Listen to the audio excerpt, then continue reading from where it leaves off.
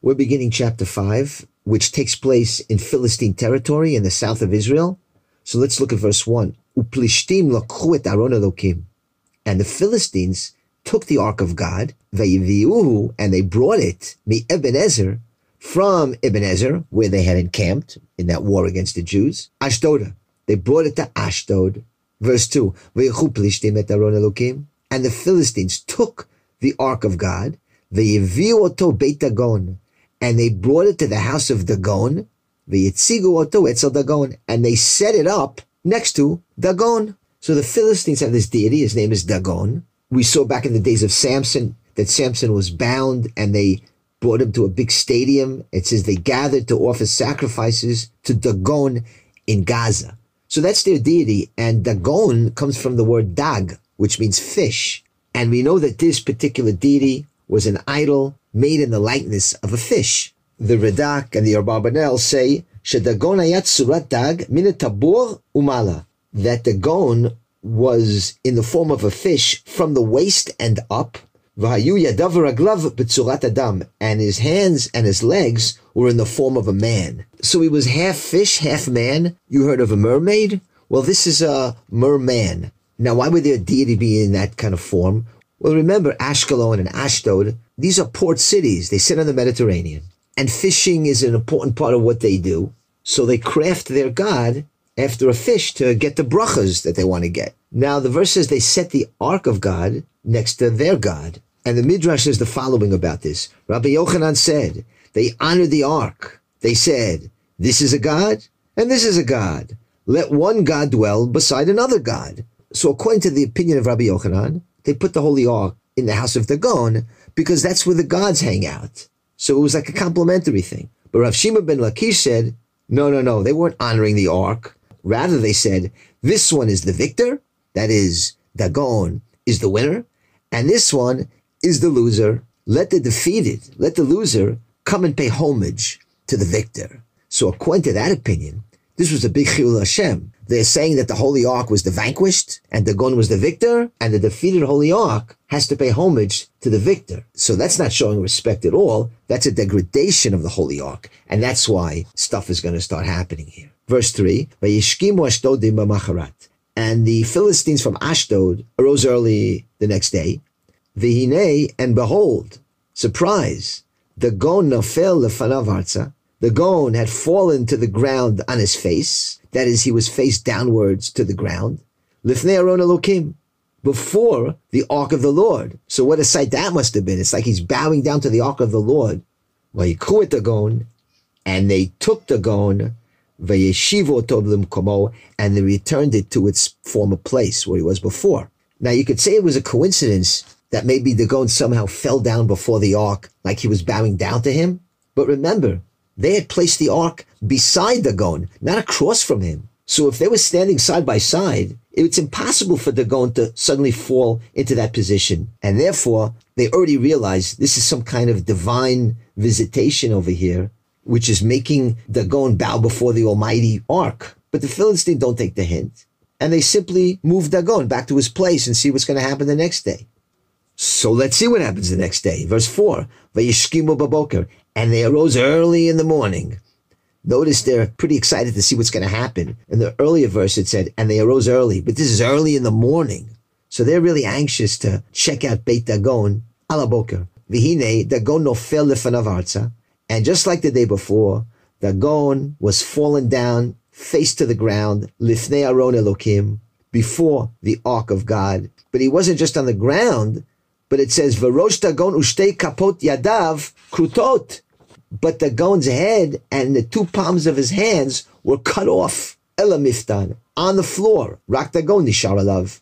The only thing left was Dagon, that is the trunk of Dagon, was the only thing that remained, because the palms of his hands and his head were cut off. How's that for a sight first thing in the morning? Now, there's a couple different opinions. What was really left of Dagon? Was he just a trunk, just a body with no head and no hands? That's one possibility. According to the Radak, the top of Dagon and the two palms of his hands were cut off, and the fish part, that is the lower part, remained. And so according to that, their god went from a merman, half fish, to just a fish. And by doing that, Hashem turned the Chilul Hashem into a Kiddush Hashem. By severing the Rosh in the hands of Dagon, which is the human part of it, all that was left was the fish part, showing them that their deity doesn't have any more power or understanding than a fish. So while the Philistines were trying to degrade the Ark of Hashem and the God of the Jewish people, by placing him next to their God Dagon, Hashem is showing them who's the boss here. God turns it around to them and sanctifies his name. And this is the ultimate example where Hashem is sanctifying his name, Lo L'manenu, not for us, but for the sake of his holy name, which has been defiled amongst the nations.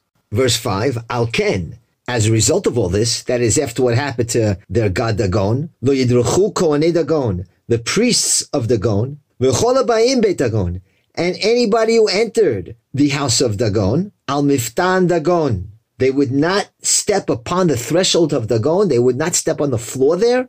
Ad hayom hazeh, that particular temple of Dagon in Ashdod, to this day, nobody stepped foot in there because it was considered hallowed, sanctified by the very fact that the severed parts of Dagon were laying there on the floor. It made that place holy in their eyes. And that's what Hashem does. First, he punishes their gods, and then he punishes them themselves. And that's what's going to happen now in verse 6, where it says, V'tichbad yad Hashem al Ashdodim. And the hand of the Lord became heavy upon the Ashdod residents. That is the Philistines in Ashdod. It says the hand of God was heavy upon them. Vayashimim, which comes from the word shmama, which means desolation. So how do you turn that into a verb? Well, you can say that God brought devastation upon them, or he ravaged them. Vayachotam ba'ofalim. And he smote them with, and here's another tough word, ophalim. Let's get back to that word later. All of Ashdod and all its vicinity was smitten with this thing called opalim. And that's translated as a tumor. Now, if you look at the margin of the Bible, if you have a Hebrew one, you'll see another word. Instead of opalim, that's the clean language for what they really want to say. What they were stricken with is tchorim.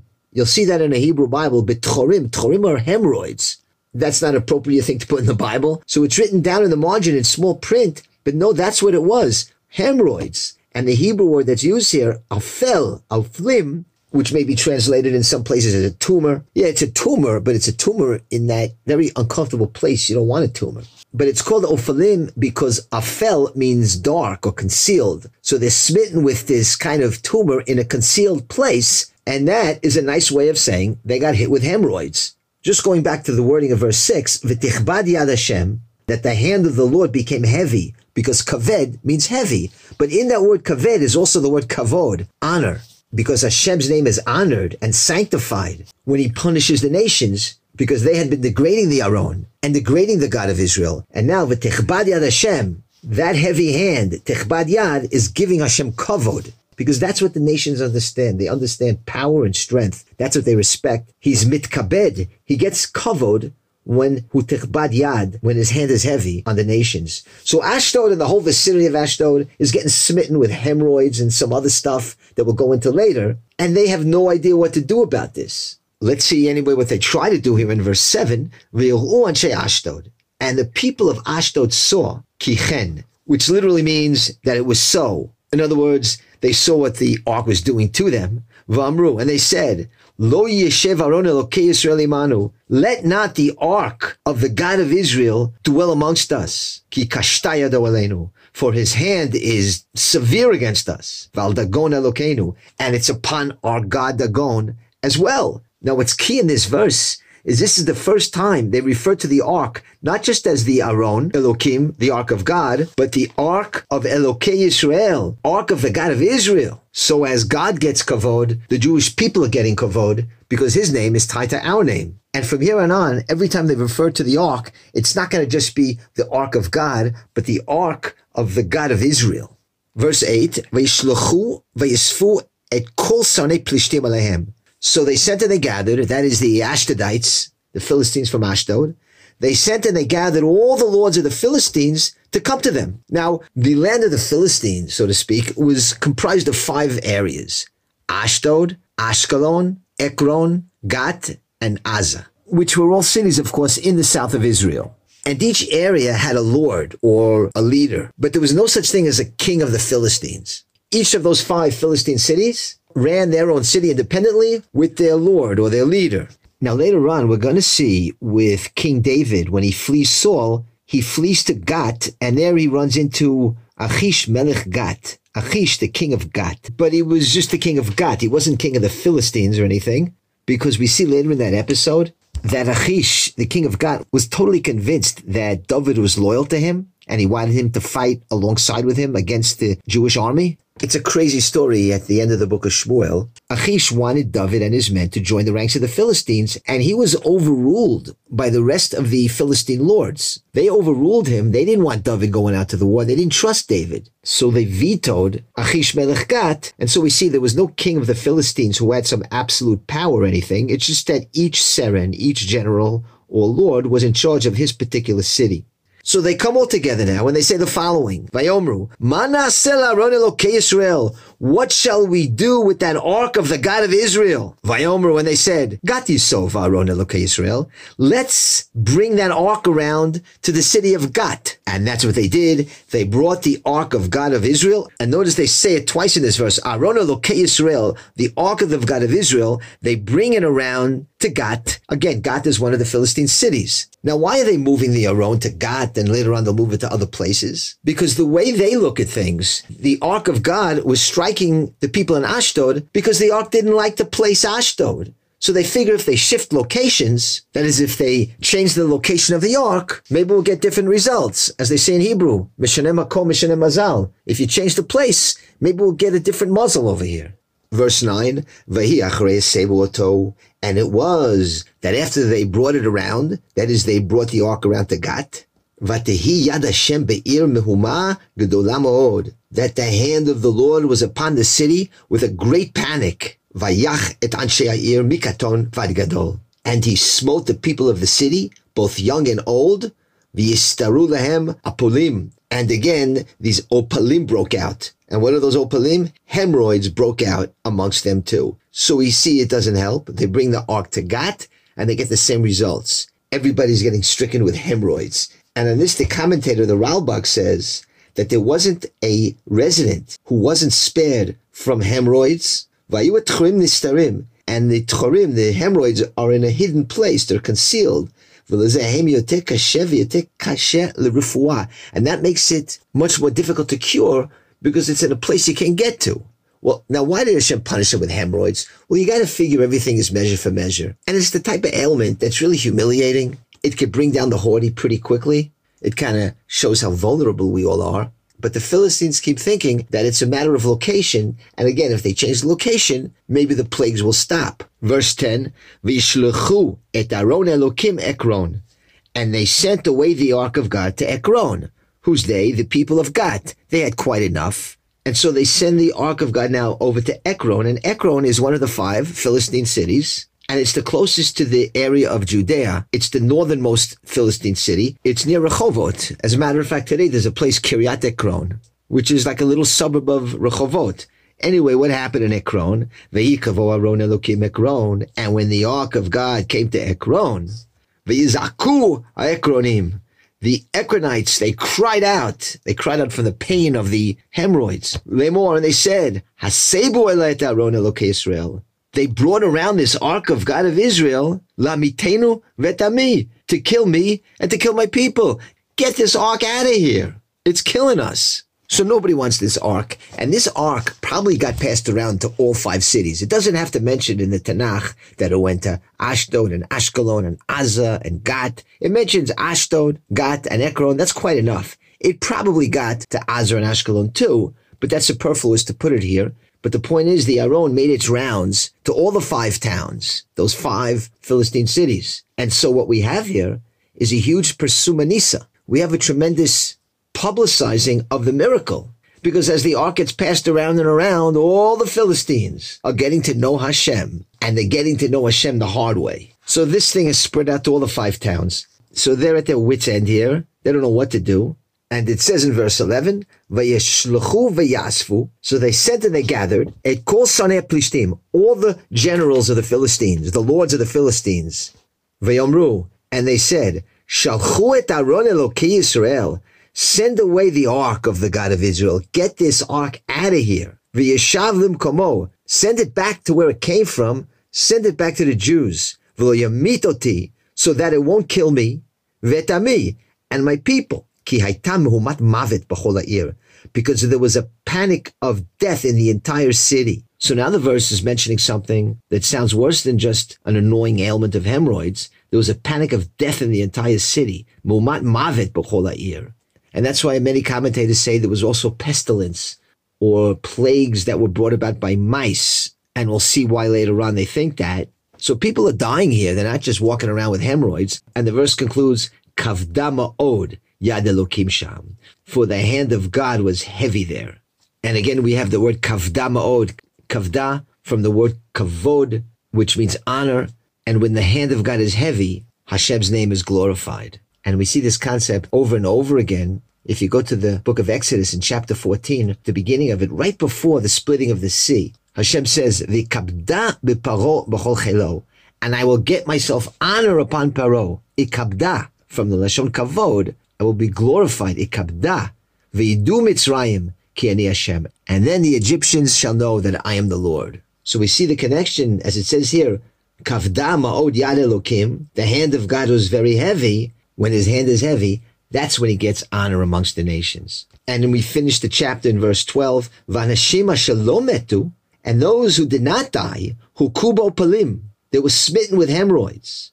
V'tal shavat ha'ir hashamayim, and the cry of the city went up to the heavens. So we see from this final verse that the people weren't just smitten with hemorrhoids, but it says the people who didn't die, they were smitten with hemorrhoids. So a lot of people died here. So we have something else going on. Again, maybe some kind of pestilence that was caused by mice. But obviously, these Philistine cities had had quite enough of the ark. Now, before we sign off, it's really interesting to refer to one of the Psalms that relates to this entire episode, not of just the ark smiting the Philistines, but the whole story of the war with the Philistines and the demise of Mishkan Shiloh. King David in Psalms, in Tehillim, he kind of gives his version of events, and it's in Psalms Ayin Chet 78. And it's a really long psalm where King David goes through the entire history of the Jewish people. And we're going to relate to the part where he gets up to our episode, all that's happening in Shiloh and the aftermath. And you should follow along with me here because it's really fascinating. We're talking about, again, Psalm 78. And in verse 58, in Psalms 78, he gets to our episode here with Mishkan Shiloh and the abdication of the ark and so forth. So if we pick it up in verse 58, it says like this. Again, I'm in Psalm 78, verse 58. Vayechisuhu b'bamotam, and they angered Hashem with their altars. Ubipsleihem yakneuhu, and they aroused Hashem's jealousy with their idols. So the Jewish people are sinning, and they're going to have to get punished. So it says in verse 59, Shama Elokim vitaber. God heard this, and his anger overflowed. Vayim'as ma'od b'Yisrael, and he rejected Israel greatly. And what does he do? Verse 60, V'yitosh Mishkan Shiloh. So he abandoned the tabernacle of Shiloh. Ohel Sheken Ba'adam. That was the tent which dwelt among men. That was the Mishkan, the tabernacle, for 369 years. Verse 61, V'yiten l'shevi uzo. And he placed his might, that is his power, into captivity. That's the ark in captivity. V'tifarto biyad sar.